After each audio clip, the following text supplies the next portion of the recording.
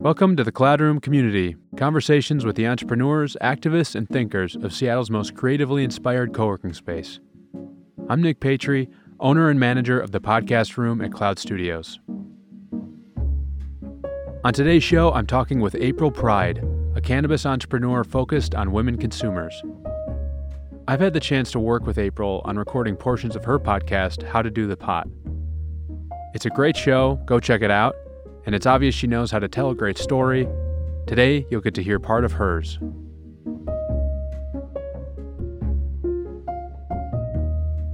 Today on the Cloud Room Community Podcast, I'm joined by April Pride. April, thank you for being here. Thanks for having me, Nick.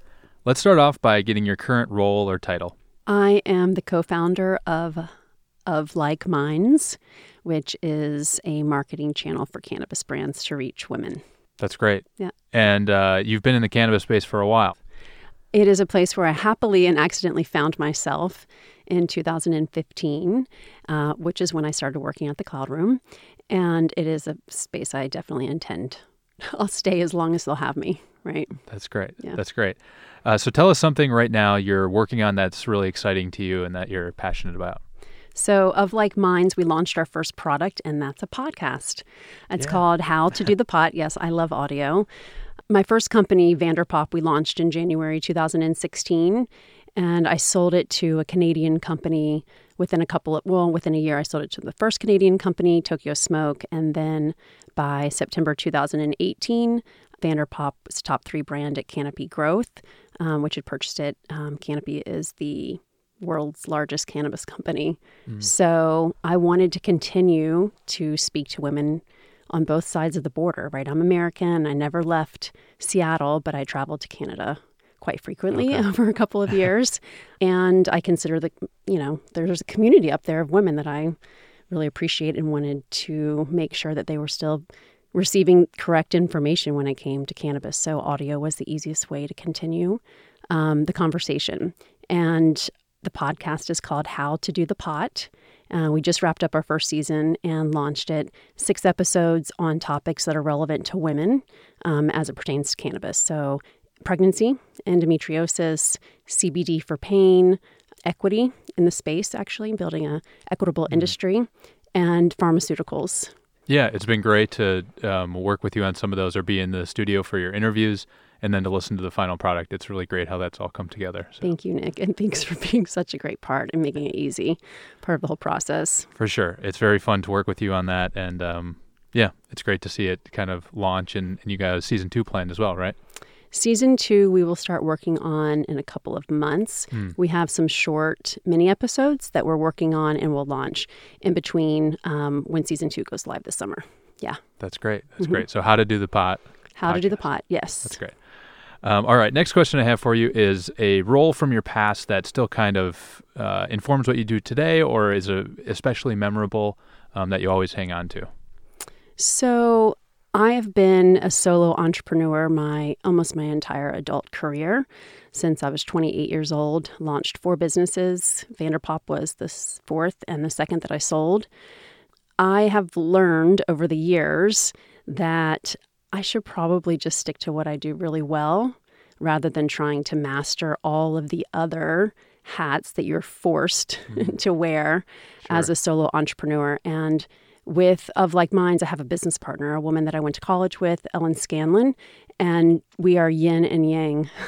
That is the best way to describe it, and it makes for the best audio product. It makes for a comprehensive curriculum in terms of like what we want to make sure women understand about cannabis and their well-being. So I find myself in this place where I just get to do what I'm good at and what I really love most days, which is great. Being creative, essentially. Okay, that is great. Yeah, I was going to ask what particularly you like to focus on, and that's the piece of it. Creativity? Yeah, I mean, I was described once as a creative entrepreneur, and I think that that's the only way to describe my various roles because I've been in fashion, I've been in interior design, and now I find myself in cannabis. And the one thing that was common in all of those is there were products that I was designing and marketing.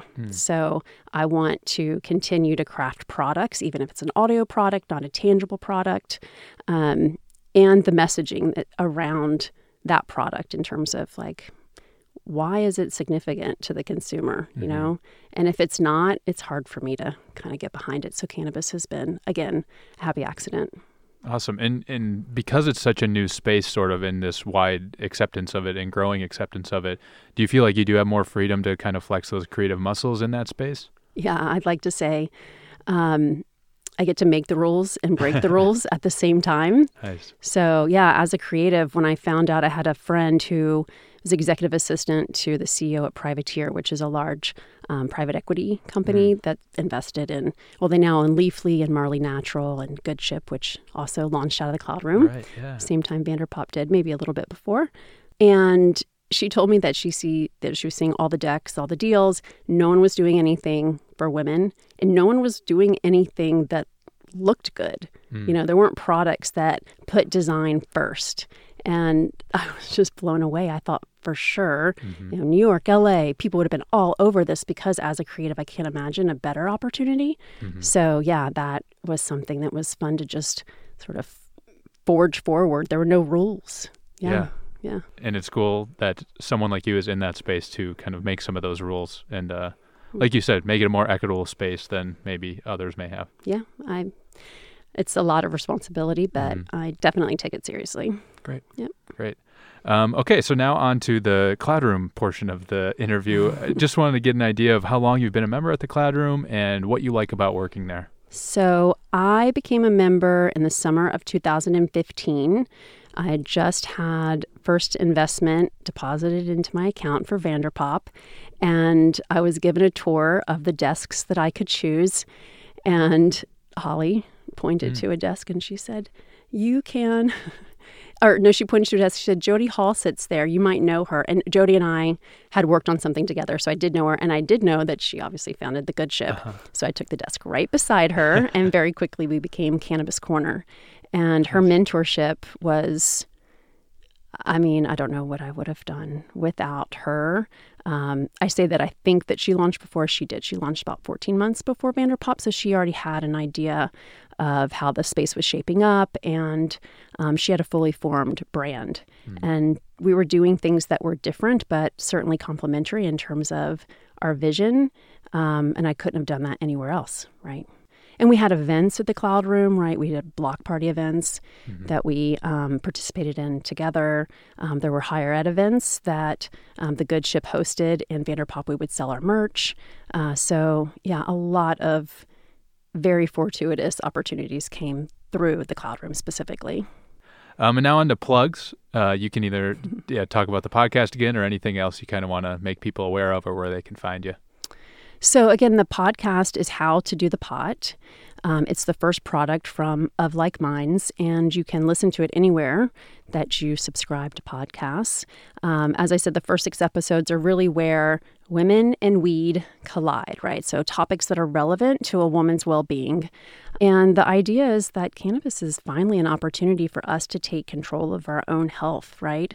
Doctors don't really know what to do with this plant. There aren't a lot of doctors at all practicing cannabinoid medicine. So the idea with the podcast is we get to inform women of current research, explain to them the pros and cons of different ways of consumption, exploring different demographics and why cannabis has its own special good and bad. For instance, one of our episodes on pharmaceuticals, and we really look at 65 plus population and why cannabis and the opioids that they're prescribed at alarming rates. I mean, 20% of all U.S. citizens over 65 are on at least one opioid.